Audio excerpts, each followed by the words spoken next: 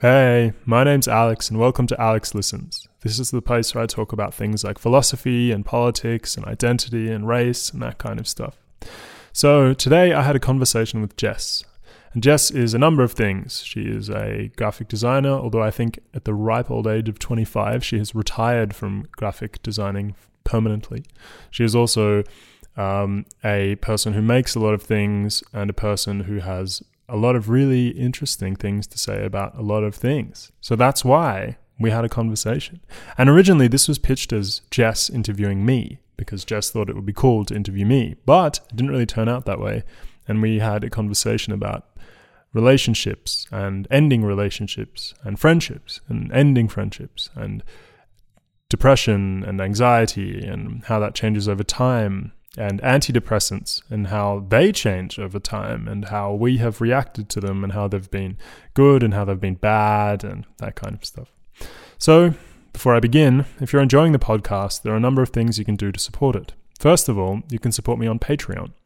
Patreon is a cool and easy platform. You probably know what it is. If you don't, click the link in my bio and give me all of your money.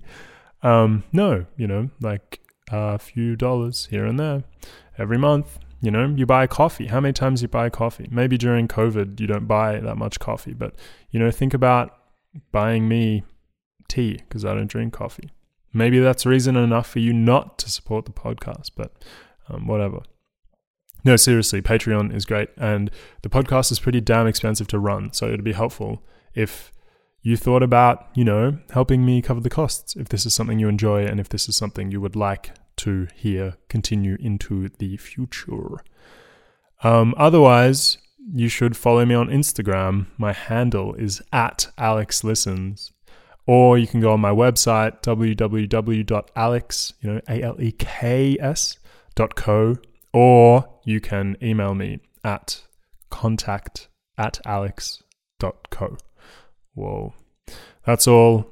I miss you, I hope you're good. I hope you're nice. I hope lockdown in Melbourne hasn't been too hard for you. I hope you're safe and warm. And I hope those around you are also safe and warm. And I hope you learned some things from this conversation. Anyway, bye. Like you're proud, you can live then in the shed. But I swear, I swear. Yeah. Man, I swear I got ambition. Hey, how are you again? Yeah, I'm good again. This is the second time we're recording the intro because COVID? Because of COVID, I'm feeling very quiet today and every day.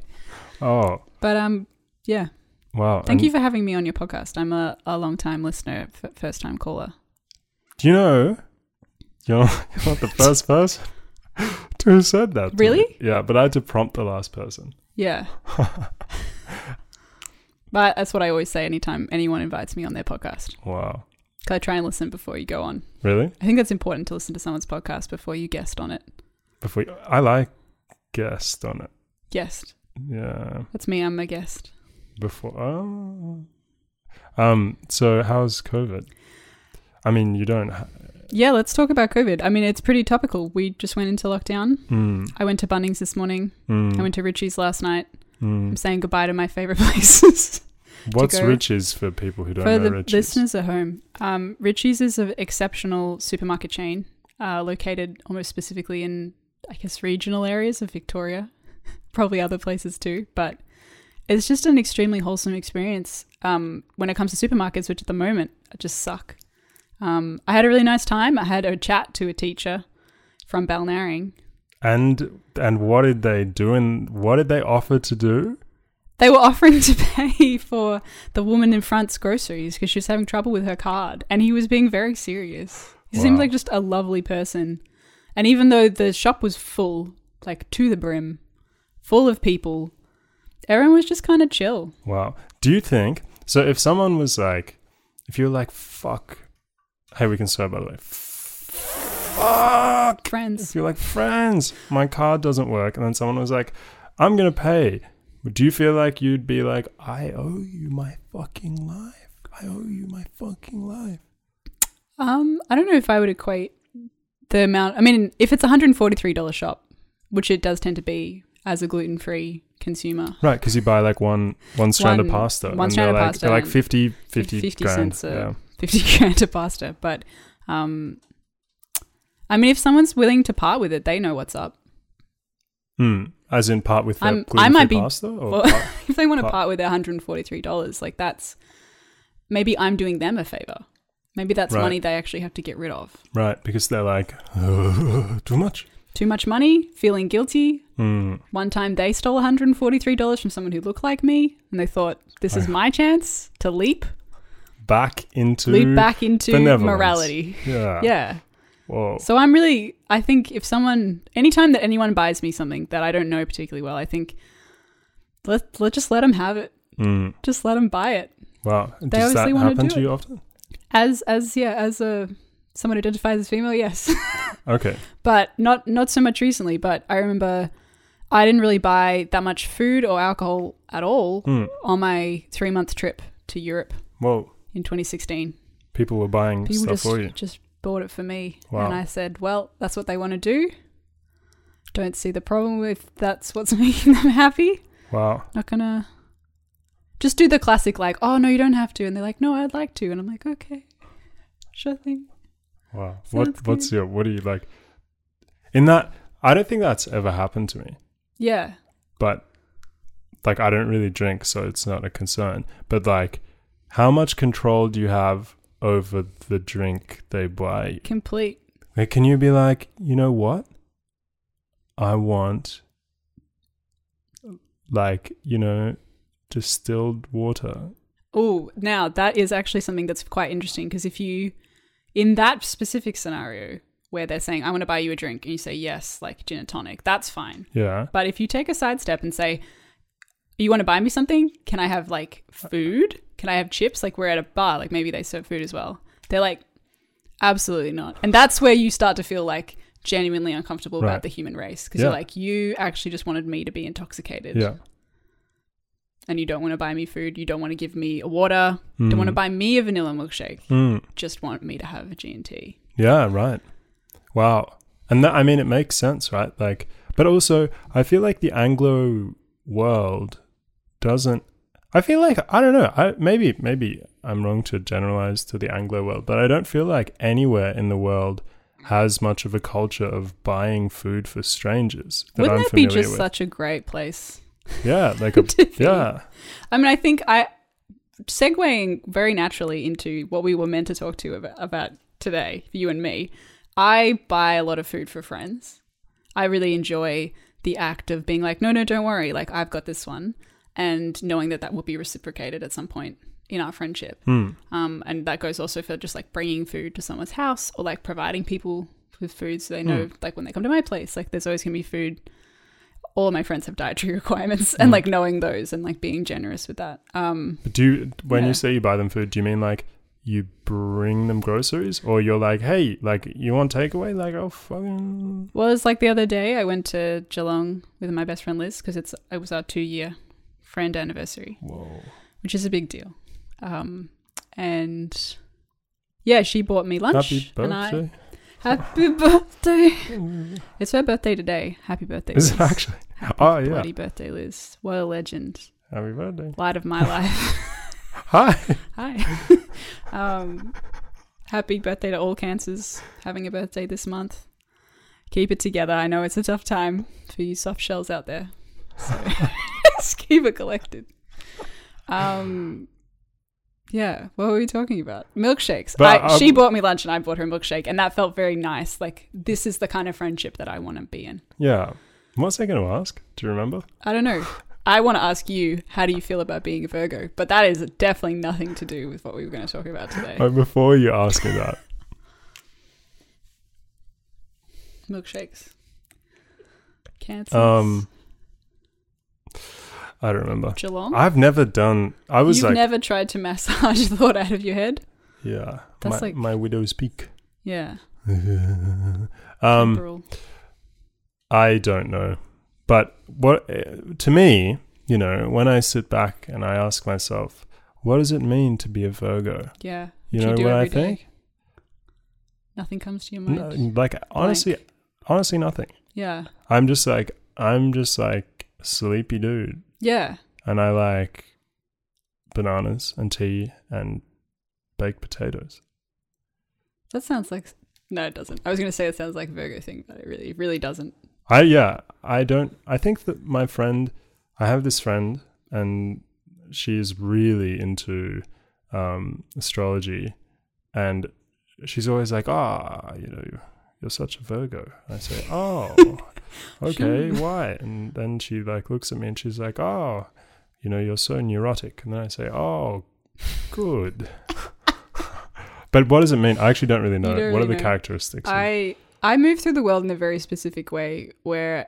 Astrology way? Yeah, like where I make weird judgments on people and I'll be like, you're a water sign? I don't know about that. And I'll make judgments about the kind of people I want to welcome into my life. Like my when I first started dating my current partner, who is in the room, shout out to Barnaby. Hi. A Taurus. I was like, everything's going to be fine. We're going to be a tourist. He's a tourist. I was like, in this house. Come on, it's been like what? 18 months? Yeah. I don't know how long we've been dating. A while. I think 1 year and 3 months. But 1 year and 3 months ago, when I found out that he was a Taurus, I felt like a sense of relief. I was like, everything's going to be fine. I feel safe in this relationship. I feel like I made all these judgments. I'll be like, he'll be on time. He'll be organized. Spoilers, he's not.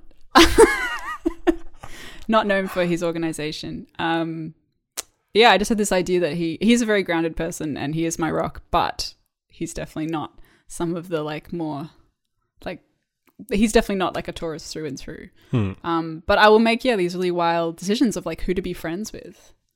Like I became friends with someone once just because I immediately found out they were a Capricorn.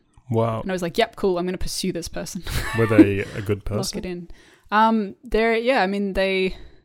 We do actually have a lot in common, which in a way kind of makes it difficult to be friends with them. Because I'm a Capricorn for the listeners at home. And I think a lot of that's it's from the 20th of December to the like 20th of Jan. Okay. Highest birth rate. No, least birth rate. That's what I meant to say. Least birth rate in where we live in Australia. Oh. There's the least Capricorns in Australia. Wow. Because people don't have sex in whenever March. But Libras, bit of Virgo, bit of Scorpio, like that's the most common star sign, just because of when people have sex. When they're likely to make bigger life decisions as well. Around Christmas time, around family. Yeah, right. And then every January 1st, people are like, this year, this is the year. I'm going to have a Libra. Lock it in. I'm going to have a Virgo. Yeah. Like me. Neurotic. I feel upset. I don't even think. I feel victimized by that person saying that you're neurotic.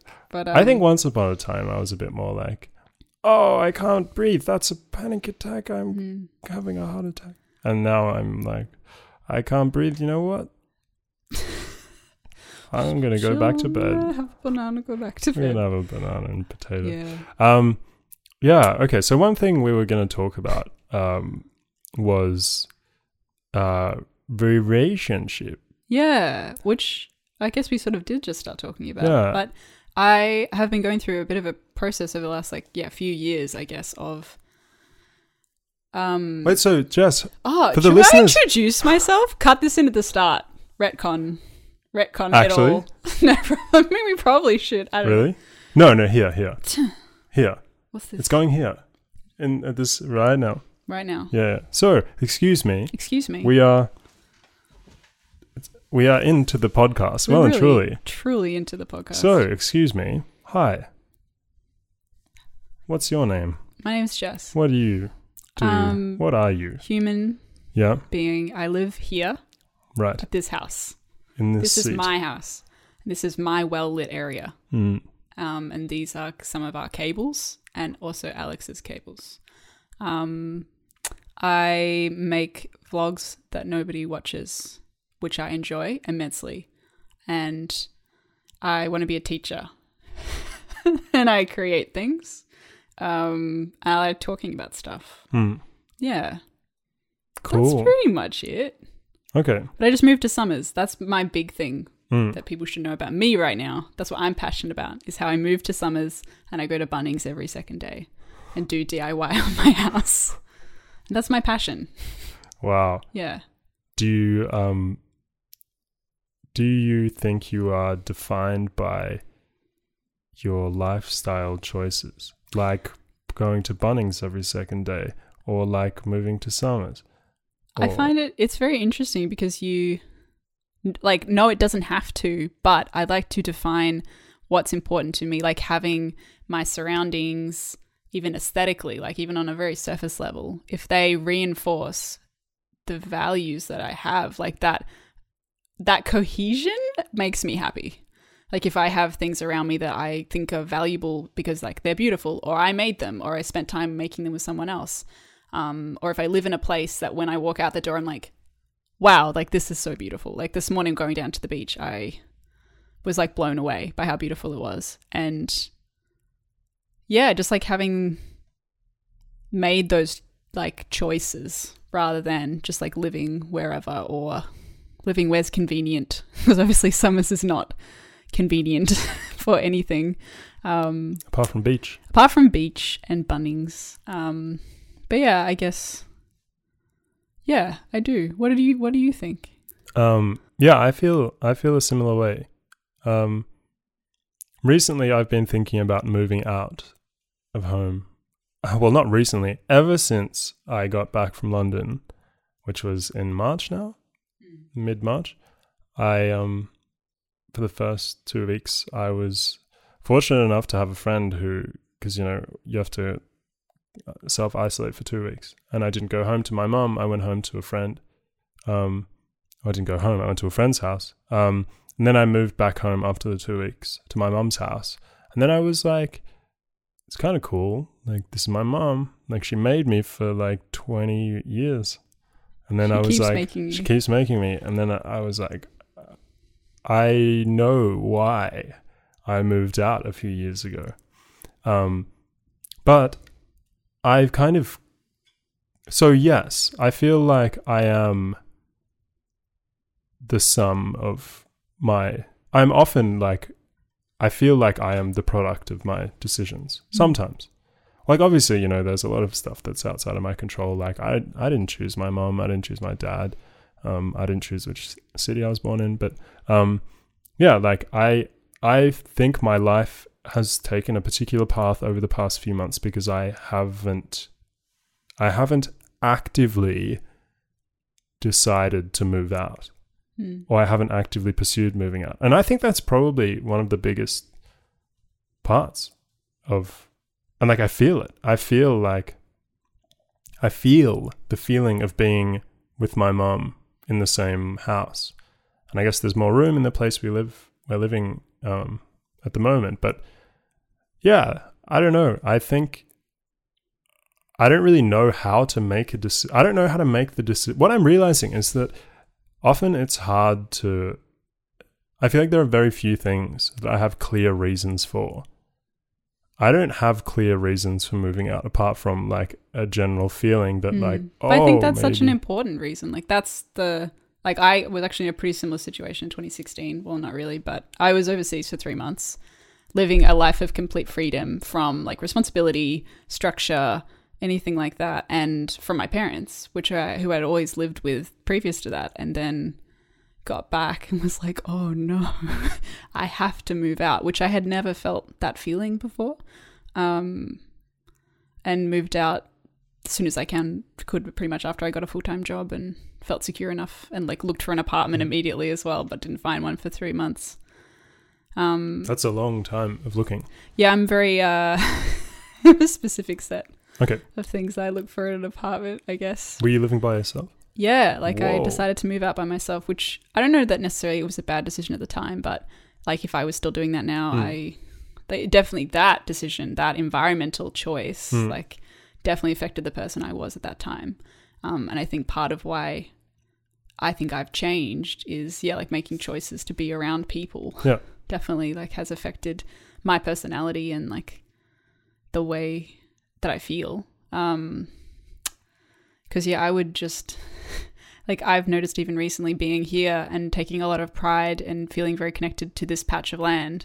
So I'm taking a lot of care of the place, even doing stuff that I don't like doing, which is cleaning. Like, I've actually been washing my towels every week. What? Crazy. Actually, ridiculous. Yeah. Wow. Not actually, but like every 8 days. Like trying. I mean... Trying. Every time we wash the bathroom. You wash the bathroom every 8 days? Every week. Wow. Gotta do it. Really? Yeah. Yeah, actually. See, I know what you mean. And that just reminded me that when I moved out for the first time, I realized that, I don't know, there was this feeling of independence that was consolidated by the other things that I had to do to properly be independent, like cook for myself and like make sure that like my room was a room, like, you know, it had like a you bed. are the one. I think things that maybe didn't feel that important previously become much more important because you have a complete, I don't know. I think for me, my mental state is very tied to the space. So if the space is cluttered or messy, I have to clean up or I will feel cluttered and messy. And when you have complete control, like the only person I battle against is my partner, who is very accommodating and like works very hard to accommodate my crazy demands. We keep having arguments about him leaving things in the sink, which is like a completely regular thing to do, but I'm like, you're ruining my mental serenity with these sink items.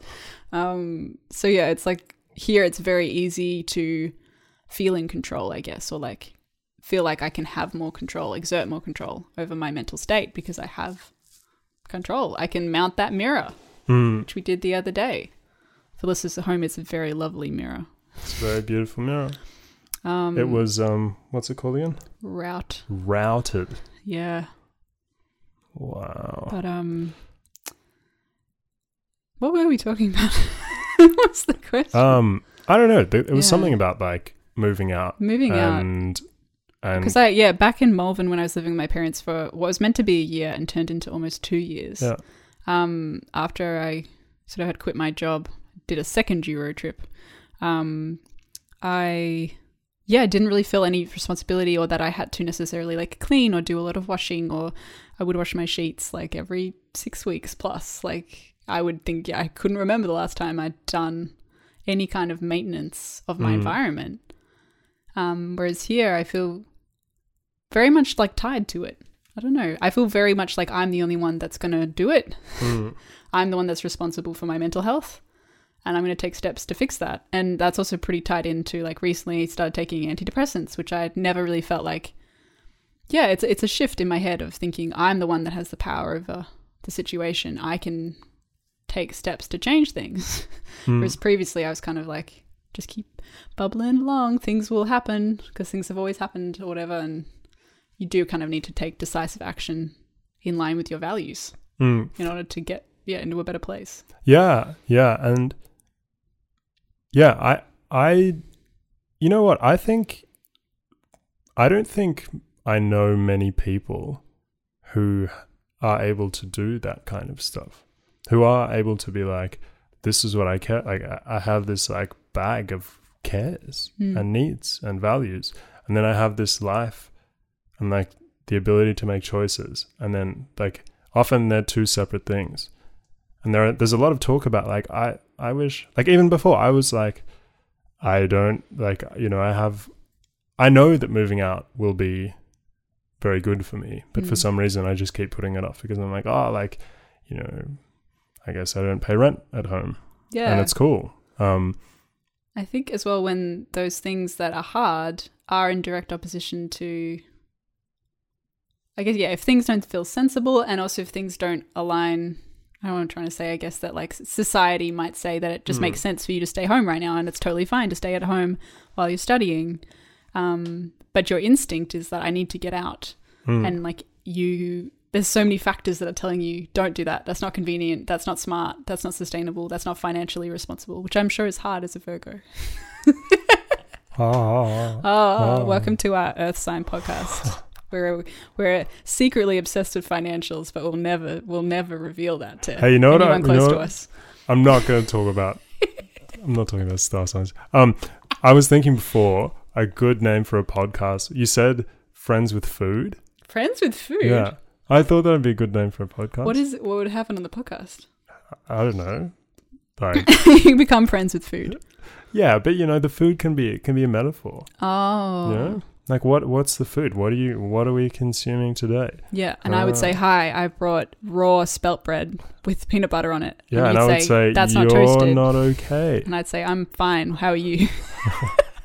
It's pretty indicative of where I'm at as a person, I think. Wow. That I think, like, literally every day, I've been having a bowl of Nutri-Grain at one point during the day. With a liquid? With milk. Okay, thank you. Cow's milk. I was worried. No. Well, dude, like, would you call that? Not raw. Raw. Raw Nutri-Grain's pretty good. Dry? Dry Nutri-Grain. Have you ever had dry Nutri-Grain? Yeah, but... It's so good. Really? It's like... Probably the Crunch, thing I like sweet about crunch. Nutri-Grain so much is it's so versatile. Like, it has so much to bring to the table. Dry, wet, added to other stuff, crunchy With topping. what? I don't know. What would you put in Nutri-Grain? Nothing. Oats, pepitas, That is not okay. almonds, That is really crunchy bad. nut. Maybe mixing cereal. Crunchy Maybe nut. that's okay. But Yeah. I haven't had cereal for... I mean, I wasn't raised eating cereal. So really, I think I've probably had cereal, I don't know, 10 times in my whole life. 15 times. Wow. Which cereals were they? Crunchy Nut. Just Crunchy Nut. Yeah, and like I think one time I had cornflakes and I was like, this is It's not as just... good as Crunchy Nut. Yeah, and like I ate pretty slowly, or I did when I was younger. And I remember first time having cornflakes, I remember I'd seen all my friends at school. I don't know, like, do you remember how you could get like the little portable ones? Like the little boxes? Portable ones. Yeah. Yeah. Little snack pack. Yeah, like, Yeah. they'd have that, like, whatever. Yeah. But At I remember- school? Oh, maybe not at school. That That seems doesn't pretty make wild. sense. Do they also have a yeah. little portable milk? Milk thermos? I Maybe bet- one kid you know had to what, I bring the bet milk every today, like day. Was like like one kid brings a lot of Wow. milk, like 2 liters, and then 10 kids. It's like a cult of cereal right, kids, and it rotates. and every day Cereal it's a different kids. cereal kid's turn to bring the milk. I want to be part of that cult. That sounds great. I bet that today, with this wave of like sustainable packaging, there are all of these parents that are like, Bring Elon, brings the Kellogg's today. Elon, take your Kellogg's in an aluminium basket with, bamboo milk. Bamboo sheets. milk sheets. Yeah. Dissolve them within water. Soluble milk. bamboo milk sheets. Yuck. Yeah. I don't know why I'm so upset that you haven't had that much cereal, because I think cereal's just swell. No, But I guess I don't think it's good. it's pretty good. I didn't. Okay. Anyway, Cocoa Pops. Cocoa Pop. Yeah. Fruit Loops are no good. I was going to say Fruit Yeah, Loops, but they're not not. Fruit Loops. They're no good. What's no? Maybe. Those like they're kind of like Wheat Bix, but they're not. They're small and they have yeah. little jam inside or Oh, something. yuck. That sounds nasty. I don't know that. Okay. But they got like a fruit inside. Oh, golly. Vita Wheats. No, isn't that like that's like a thing like Welcome that? to our cereal podcast. Welcome to Friends with Food. Friends with Food cereal Food podcast. with Friends. I ate Wheat Bix every morning for 10 years. I have to change the topic. I don't even. So Jess, we're going to talk about Friendship. friendship. Yeah. So Do you have many friends? you know what? I actually think like my psych was like, are you okay? Oh, you know how they're always like, Do they? well, that's like they don't like, maybe they don't ask, but like that's actually, they're like, They're really just checking in. I mean, I think one, like, when we were doing the whole, I want to learn about you. Oh, yeah. First sesh. Yeah, first Let's few. hang out. I think they were like, are you, because I often describe myself as a really introverted person. Well, not really, but as an introvert. And I think people are surprised. They're like, oh, but like you have a podcast and you can talk to people. Podcast is surely the most introverted thing that a person can do, I feel like. Really? Well, it's such a safe space to like, because introverts don't necessarily not want to communicate. They just don't get energy from it. Well, that's the thing. That's what people don't seem to know. Mm. I think they think the introvert is like this reclusive, like baron of the underworld who's, you know, just like, I hate you. I hate you and you. And you. And you. Get out of my house. Yeah. But like, yeah, anyway, my psych was like, do you have friends? And I thought about it and I was like, you know what? I actually think I've been really blessed to have never felt like I haven't had friends. That's really nice. Yeah. Like I had never, I guess, you know, like there have been times where I've wondered how much, you know, like, I guess like year 9, year 10, there was a shift, or maybe even earlier, year 8, there was a shift in my high school friendship group that I felt towards like drugs and alcohol. And I was, yeah, like I've been like sober for pretty much my entire life. There were like, I don't know, maybe like 19, 20, I drank a bit, 21, not too much. But yeah, I remember like there was a lot of pressure to drink and like smoke pot, like whatever. And then as people aged, as we got older, there was like party drugs. And I was always like, no, I am afraid. But I feel like that really, it earned me a bad reputation for being like different and snobby and thinking that I was above all this shit, which like wasn't my motivation. But yeah, I think that was one of the first times, or one of the only times where but I feel like I've had like a few big things where I've been like, I need to reassess. Right. So you like left that friendship group. Well, not like, left, but I like slowly transitioned away from. But not even. I just realized that there were things that I could do with them and things that I couldn't. Like I don't know. I've never really enjoyed going out in the evening. Yeah. Why are you looking at me like that? No, I think it's just a good thing to know about yourself. Oh, really? I also don't enjoy going out in the evening. Right. I've tried to kid myself every so often. I try and kid myself into thinking that I can do it. You're an evening person, yeah. I'm a no time person. I don't like getting up. I don't like getting down. I don't like any of it. But I think that's probably the biggest thing though with friendship and having good friends is just knowing what you can do with people and like knowing what you can get out of someone or like what they can give you, what you can give them, and understanding that. And that's something I think that informs my friendships a lot now. So I know exactly what I do and don't want and what, like, it's okay as well, just to get very specific things. Like if you have a friend where you don't necessarily have deep conversations, like that's fine. As long as you have another 3 friends that you do. Yeah. And that can go for like romantic relationships as well. Which is something that I wanted to talk to you about a while ago. Okay. This concept I've been thinking a lot about recently. So I have a romantic partner who is in the room, as mentioned before, and he's making eye contact with me. Hi, romantic partner. Hi, romantic partner. Who is romantic partner anonymous? He's not. I already said his name, right? Oh. Barnaby. Good name. Hi. Great guy. Who is a lot of, I guess, like intimacy needs and all those sort of things, and like he's always there for me, and we have a very like strong friendship. But then I also have 2 other close friends who I do other things with, and like amongst all of that, I feel like I have a whole relationship in a way, and like I think that's takes so much pressure off for a relationship in a way. And I think a lot of the reason why my relationships in the past have failed is because I'm expecting them to be everything. Yeah. And I think as you get older, you realize that that's not how human beings work. But I have very strong, like my best friend Liz is a huge emotional support to me, and like her and my friend Sam, we just do craft together, and having someone to talk to about different things. I feel like I don't have necessarily a lot of friends, but the friends I do have, I feel like I just really strongly lean on, which feels really good because I used to have, I think, a lot more like of quantity, but the quality was pretty poor. I never felt like I could actually rely on the people that I would call friends, especially just to turn up. That's what I look for a friend now at age 25. Someone who will show up, and even like when they don't show up, I'll see him like the next day, or like we'll work it out. We can work through it. Rather than I used to be friends with people that would not show up and then wouldn't see him. Like they would just disappear off the face of the earth. Yeah, right. Yeah. I think one thing that I also think I've gone through has been the realization that people can't be everything for you. And I think that impacted a lot of my friendships. And yeah, like there were some people who I guess I tried to see whether people were capable of everything.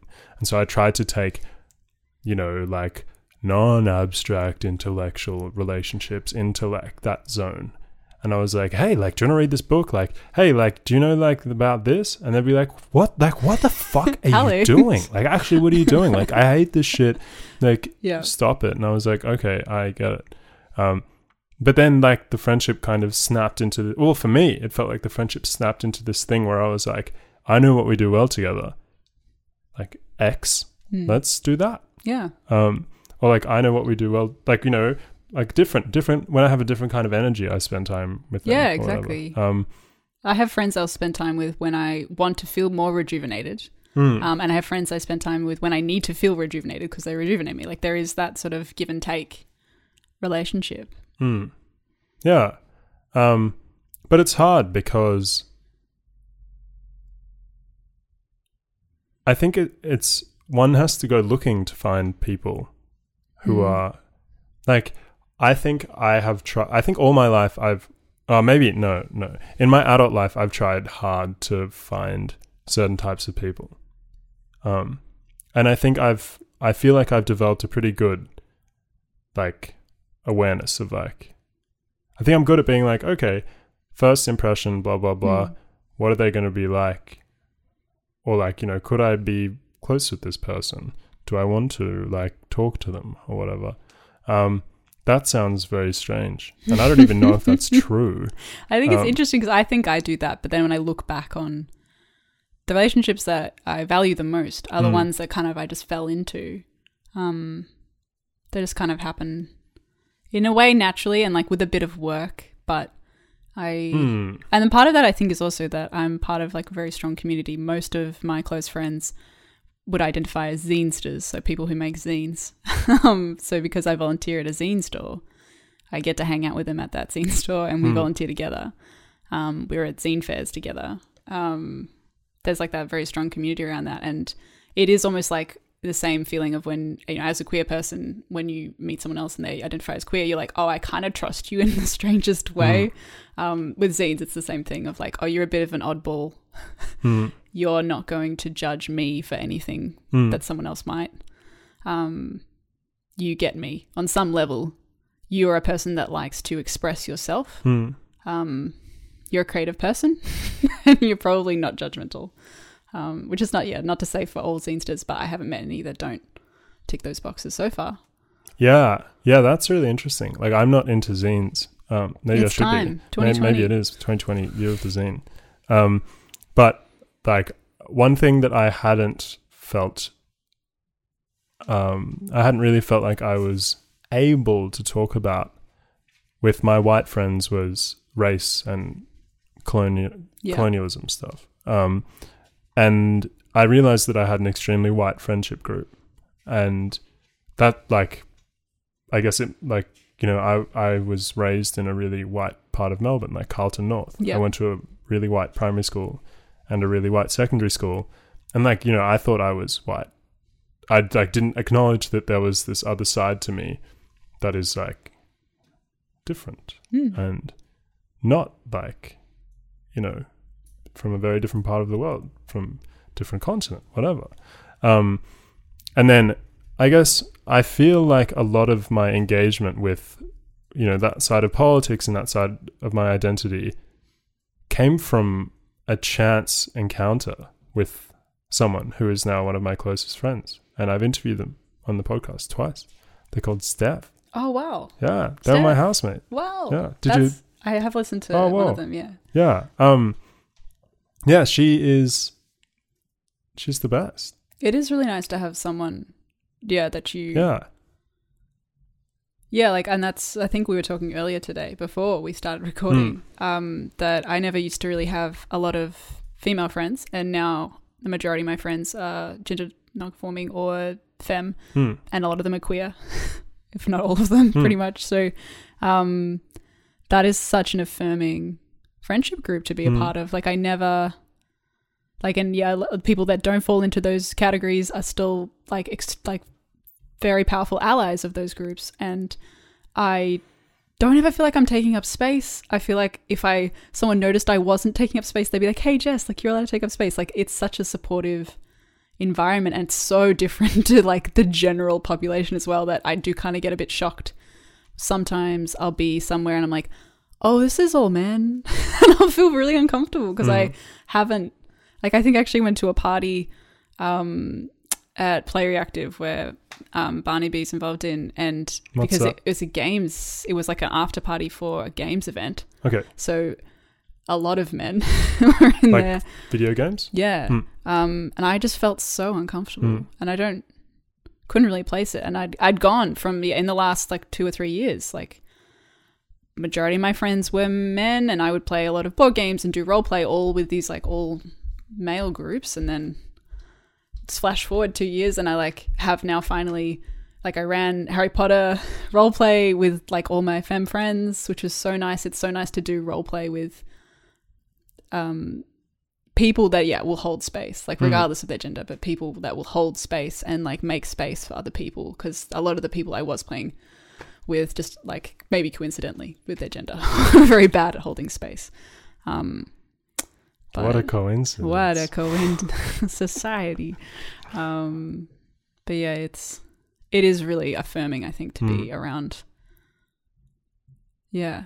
Did you notice that those people weren't able to hold or create or show you to the particular space that you felt you needed? Or it's definitely something I can notice in retrospect, but I wasn't. Okay. Like, how did you make the shift? Or like, how, were you just like, these are bad people? Yeah, to a degree. There was like, I think that happens with friendships. Like when you think about friendships that maybe have fallen apart, you can usually point out 2 or 3 like instances where you're like, oh, that was a trigger for me, or like that was a red flag where I could see this person wasn't the person I thought they were, or they're not the person that I need them to be. So I pretty much just had that with some of the core people, and they were part of a group. So, cut them out, cut the group out. But yeah, I don't. It's hard because I think when you're in that, you don't notice. You really don't notice that you're not being the best person you could be. And like being in that situation always made me kind of a bit bitter or aggressive or like on edge effectively. And I was like, yeah, definitely trying to overcome something I couldn't even tell was there. Yeah. But that's like, I think that's one of the hardest parts of being a social animal is that like you only get perspective into things when you go elsewhere, or like when you see something else, or when you experience something else. And yeah, it's hard. Like it's hard because if you don't have access to another way of thinking about the world, or if let's say like you just hadn't met these people that have been a part of your life. Let's say you weren't like, oh, I'm into zines. You were like, oh. I think about that a lot, actually. It's kind of scary. Yeah. But like, imagine imagine. And like, yeah, it's kind of frightening that we don't have, or it feels like someone asked me recently what I thought about chance and like time and chance, and I was like, what? And then they were like, do you ever feel like you might be presented with this opportunity to change your life, but you won't know that it's that a big thing because you haven't seen how it could change you, and like what sides of your personality it could bring out, or which sides it will suppress or whatever. And I was like, no, I haven't really thought about that, but I guess that happens all the time, without having a conscious awareness of like what's happening. Like, you meet a person and you have no idea what they do outside of the few minutes that you talk to them, and then they say, oh, hey, like, come to this zine event. Like, I think you'll like it. And then you go, and then you're like, well, fuck, like, this is my thing. yeah, now. this is my thing. Yeah. Yeah. And, like, how, like, it's how? pretty, Yeah. I don't know. It seems like the sort of thing that I should be almost scared of, but I actually find it extremely reassuring because I feel like there's been a lot of times in my life where that sort of life-changing event has happened. Like they will just keep happening. They will just keep coming up. And anytime that you're open to change, like that's when they'll come up, I guess. So otherwise, you just squash them. They won't happen for you. But knowing that you need a change, I guess that automatically makes you kind of receptive to change. I feel like I was about to ask you something, but now I've totally blanked. Ding dang dong. Ding dang dong. Ding dang dong. Yeah. One thing that has made me feel more open to change has been antidepressants. I think it makes it easier to change. Yeah. For sure. And I don't know why or how, but I think I started taking them in like April last year. Okay. First while was pretty fucked up. First few weeks I was like, I haven't slept. Oh no. And I'm shaking all day. Oh my God, that's awful. Yeah. It was pretty bad. But like I felt good about it. Yeah. Like I was like I remember, I felt like I had very bad side effects for the first week where I was very sick, like nauseous. Oh no. But that's classic me, can't tolerate anything. That's why I don't drink or do drugs. My body says no thank you. Only selective serotonin reuptake inhibitors. Yeah. And I had this feeling of like, oh, I'm making a change. I'm being receptive to change. I'm trying to actively change my life. So therefore I feel good about this even though I feel fucking awful. Yeah. Yeah. Have they, like, what's your experience of them been like? I do feel like it gives me just a tiny bit more space than I would have had otherwise. Like in your brain. In my brain, yeah. And like something that I was trying to work on a few months ago, read, what's that ACT book? Happiness Trap. You familiar with The Happiness Trap? ACT? Yeah. Australian Capital Territory? That's the one. It's a good therapy. It's called Acceptance Commitment Therapy. It's great. Can't recommend it enough. That's one of the things that sort of changed my life. I felt like it really changed my life at the time, but it's only since I've started taking antidepressants that I feel like I can actually put a lot of things in that book into practice, because the point of the book is like, you notice that you are struggling with something, you're having some kind of strong emotional time, you notice it, you accept it, and then you commit to doing something about it in a way, or like taking action outside of that to... Yeah, I guess if you're feeling a bit lost, taking action is part of the big part of that program, I guess. And I would always just sort of get stuck at that first step where I didn't feel like I could make space. There's a really good exercise in the book where you just breathe and you imagine that, like, say if the feeling of, say, anxiety is in your heart, like you would breathe space around that organ, like literally visualize space, making more space for that emotion, and it would work really well for about 30 seconds, and then I would stop doing it, and then it would come back. Whereas now I feel like that space is already inherent, and in a way, like I feel separate enough from my overwhelming emotions of like depression, hopelessness, anxiety. The anxiety is actually a tricky one. I feel like anxiety is always a bit more like resistant, but I will more likely to notice what's going on in my head, because I feel like I'm one step away, and I make space for it, and then I can intercept the train, I guess, and like knowing choices I could make over the next few hours that would make it worse, like sitting and watching bad YouTube videos and just tweaking it slightly and being like, no, what if I just watched slightly better YouTube videos and I'll feel better at the end of it? And it has worked so far. So cool. Yeah, I think I'm not sure I felt the same feeling of more space, but I think I've described it in the past as like when I was extremely depressed, which was like for a good 2.5 years. Like I just wasn't really able to do anything. Like actually, like I wasn't. Yeah. Like I was kind of going to uni, but like, you know, I failed a few classes and I wasn't studying, wasn't playing sport, and didn't want to do any of them. And then that kind of calmed down a bit. But then I was like, I don't know, I don't really like doing anything. And then whatever, saw a therapist for a while, psychologist, and then I started seeing a psychiatrist, and they were like, swallow this. And I was like, yes. No, well, not like that, but you know, almost. No, actually nothing like that. But then I think after 6 weeks of taking them or something, or maybe, initially my dose was like too strong, even though it was a small dose. So like I'm on a ridiculously small dose at the moment, but I like it. That's good if it's working for you. Yeah, but initially I think I was able to do stuff because I just didn't feel anything.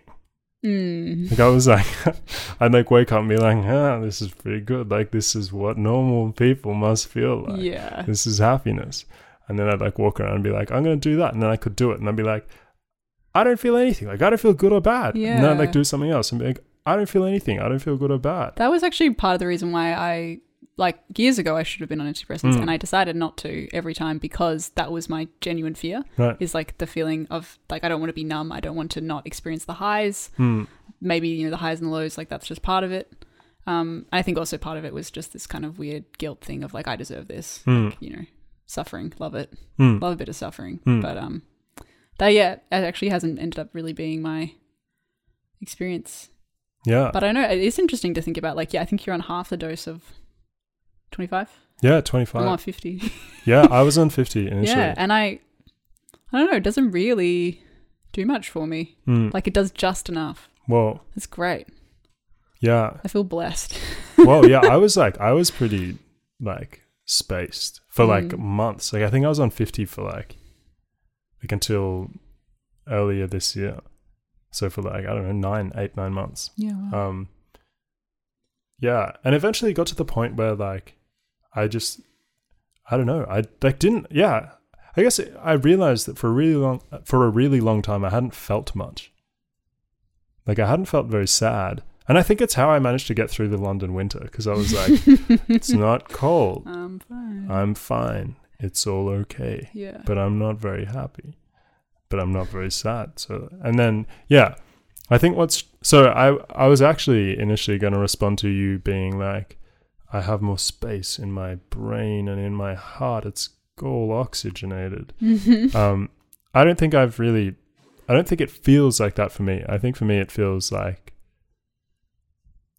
when I was really depressed, I'd be like, people do things such as sport. And historically, I have liked sport. I'm going to do sport. And then I'd think about it and be like, there is no way I can, because I don't care about sport anymore. And I don't really care about anything right now. And then I'd just kind of spiral and go, Rrr. And then, I don't know, not do much and play online chess for hours and hours. That's not what I was expecting to say. Well, yeah, that's actually for a good, I played a lot. Wow. And then with the antidepressants, I guess it's felt like I have the thought, I'm like, I've enjoyed sport in the past. I've played recently. I'm going to play now. I'm going to do something about playing it now.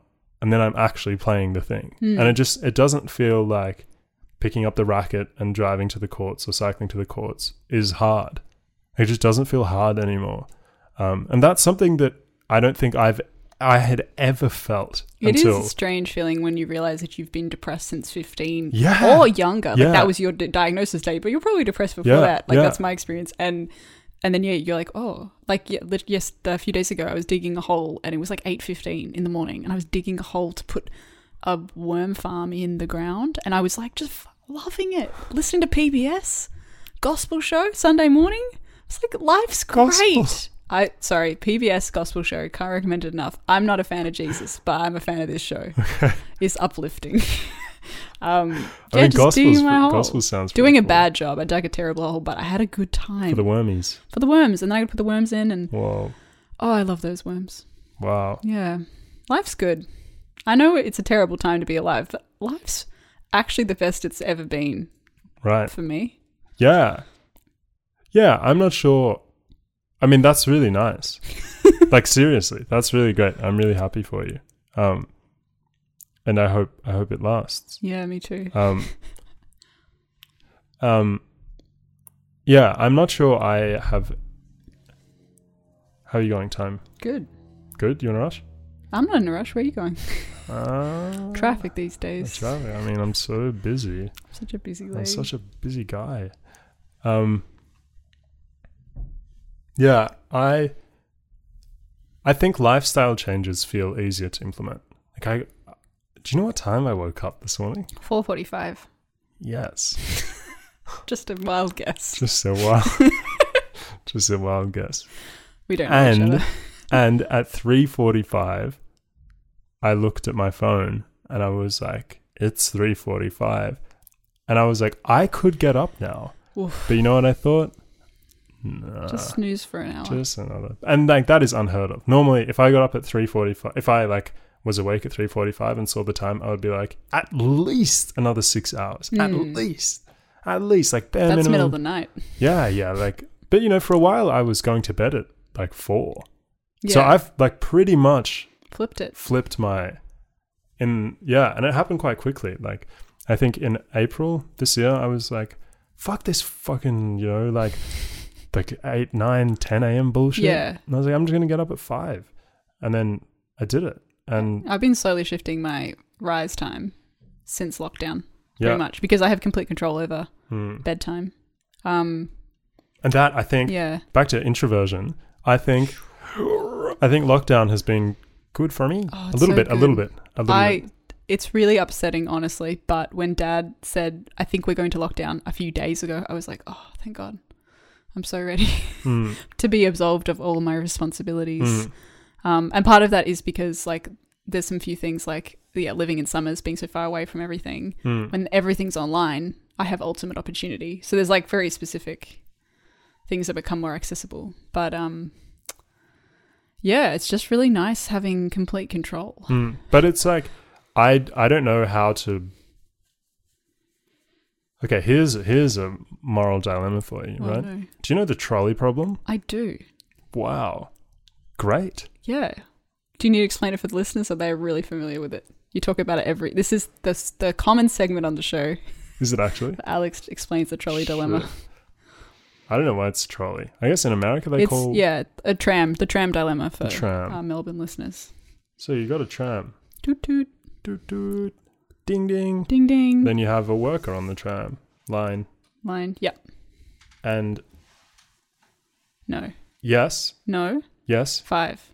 No. You No. have one on the tram. You have one on the tram line. I didn't study philosophy. I'm sorry. And then you're over here. Yes. You're looking at the tram I've got line. the flipper. And yeah, you are over here. Yeah. So the tram is heading towards Gregory.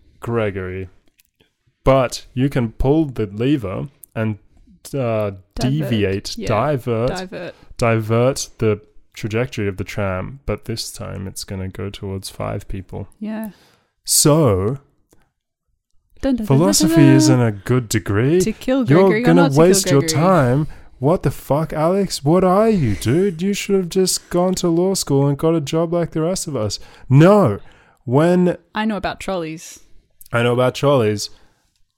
So we are... The introvert is the person who is like, now that I am absolved of all of my responsibilities, happiness. We are the minority. Yeah. And everyone else, like my dad, is suffering. Most people I know are like, well, I'm a bit, I want to see my friends. It's nice. I want them to be happy. To see my friends in person. It is nice. And I will miss that. To be honest, I don't think I suffer anywhere near as much as they do in isolation. When things are normal. Yeah. Yeah. And bear in mind that we haven't even thought about the reasons. We haven't even spoken about the reasons for lockdown, which is this virus, which is... It feels so separate. Yeah. In the strangest way. Yeah, because... Yeah, I guess. Because we're in Australia. Yeah. Like, it doesn't feel like a reality yet. And I think in the next few months, it very much might feel like a reality. Yeah. And I was rereading, I wrote a letter to myself at the start of lockdown, in which I sort of said, at the moment, it feels very separate. And at the end of this, all I might be able to think about is, like, say, the death of an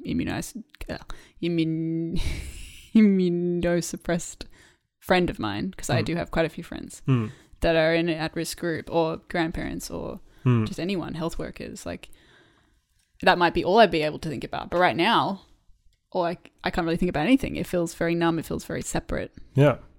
And that's... So all I think about, is how it suits me. Yeah, but having a good time. That's one of the hardest things about... That's another one really hard thing about being a social... I think as I get older, I just see... I think it's quite a weird way of interacting with the world. But I think I often see the world... I often see things that happen and I kind of like form a principle from it or something. Anyway, the principle... I haven't thought about it as a principle, but... I think people, including me, have a really hard time acknowledging something as being real or as being a potential threat unless it fucking... Yeah, right in the head. Right in the head. Hits you right in the head. And which is like kind of nice in a way, most of the time, because there's so many things that can kill us or damage us or do us terrible trauma. And I only really think about falling downstairs. Every time I fall down, or every time I walk downstairs, rather. Hey, do you have a USB-C charger? And that's going to be the end of the podcast, folks. Yeah. I mean, it's okay. But maybe sometime soon. Oh. What's the time? Whoa. Hey, thanks so much. Wow. That is just the power of podcasting, kids. The most incredible experience. Do you have anyone to plug that in? Is there? This is the... No. Oh. Yeah, but that's nowhere near your computer. Yeah. How long? Do you want to wrap it up? Do you need to go? Probably in about 3 minutes. Oh, he's joking. Well, no, that's my plan, was to leave at 1. Wow. We've been talking for a while. Yeah, we have. How long has it been? 1 hour. Thanks for being a friend. It's okay. It's okay. We'll say our closing remarks. Okay. What were we just talking about? So you said you were going to fall down the stairs. I'm going to fall down the stairs. Every time I walk down the stairs, I imagine myself falling down the stairs. Every time. It's the same like when I'm turning right, I always imagine that a car's going to hit me. Like it's... Wow. Like even when you're like walking in the garden and you've got to make a right turn, you're like, fuck. Do you ever go across train tracks and just like the train's coming like in your head? The train's just going to take you out? No. Yeah. I don't know. I'm a very pessimistic person. And even then, I still like feel pretty protected from a lot of the reality of the world because my brain does a good job of ignoring things. You know what? Sometimes when I'm cycling, I do some pretty dumb shit. And do you know Brunswick? The suburb? Yeah. Do you know in it? Yeah, parts of it. Do you know Sydney Road? Yes. Know that one? Wow. You know, people don't know that it actually goes to Sydney.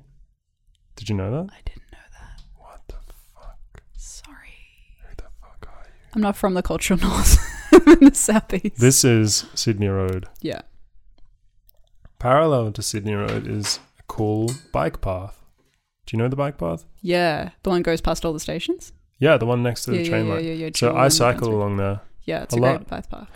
And sometimes when I cross a perpendicular road, I just look straight and I listen and I look out of my, and I don't even turn my head and I don't know why. Like I'm so confident that be fine. That I can see and that I'd know. And then sometimes I can feel myself I'm I'm looking over there and I'm like, no. And I properly look and I'm like, but I don't know what that indicates about you as a person. Yeah. But I guess that is probably I think I feel for an anxious person, I think I feel very, very, very low road anxiety. Accident anxiety. Yeah. I feel about... Maybe that's underdeveloped, Look, maybe man brain. man brain, Yeah. or just that you're an optimistic. No, I am not. I find it very interesting of like anytime that I lose my phone just temporarily, I think, well, it was bound to happen sometime. Like I'm just immediately accepted that the phone is gone. I'm gonna have to buy a new one. And I feel the same way of when I think about having a car accident. Like when I am picturing having a car accident, I think it was bound to happen sometime. Like I've already accepted the trauma that will come from any of these incidents. And when we first went to lockdown, I was like, well, I knew it would happen sometime. Like I had already accepted that we were going to have some huge traumatic event, and this will be one of 10 that we will have in our lifetime. So settle in. Cool. Well, hey, Jess. Wow. Thank you for coming to my podcast. Thank you for coming to Jess Listens. Jess Listens. No, seriously, thank you. Thank you for having me. Hey, thanks for coming. That's nice. Thanks for coming to my house. Thanks for coming. Thanks for having me inside your house. Thanks. Thanks. Thanks, safe. video. Thanks. Lock it down. Spent it all on both. Wait, but I didn't. I just told you that I did because I thought that it was okay to lie. Like, why should I care if you know what you like? I'm more mortified. Yeah, the more I say I'm okay, the more I feel you feel okay. Okay, yeah, you don't understand my vocab's okay. You know I don't play with my weight. Save my rosé for some other day when I don't feel okay. I just drink OJ. So I got ambition, but there ain't no money in this business. Yeah, so how long can I keep on doing this shit?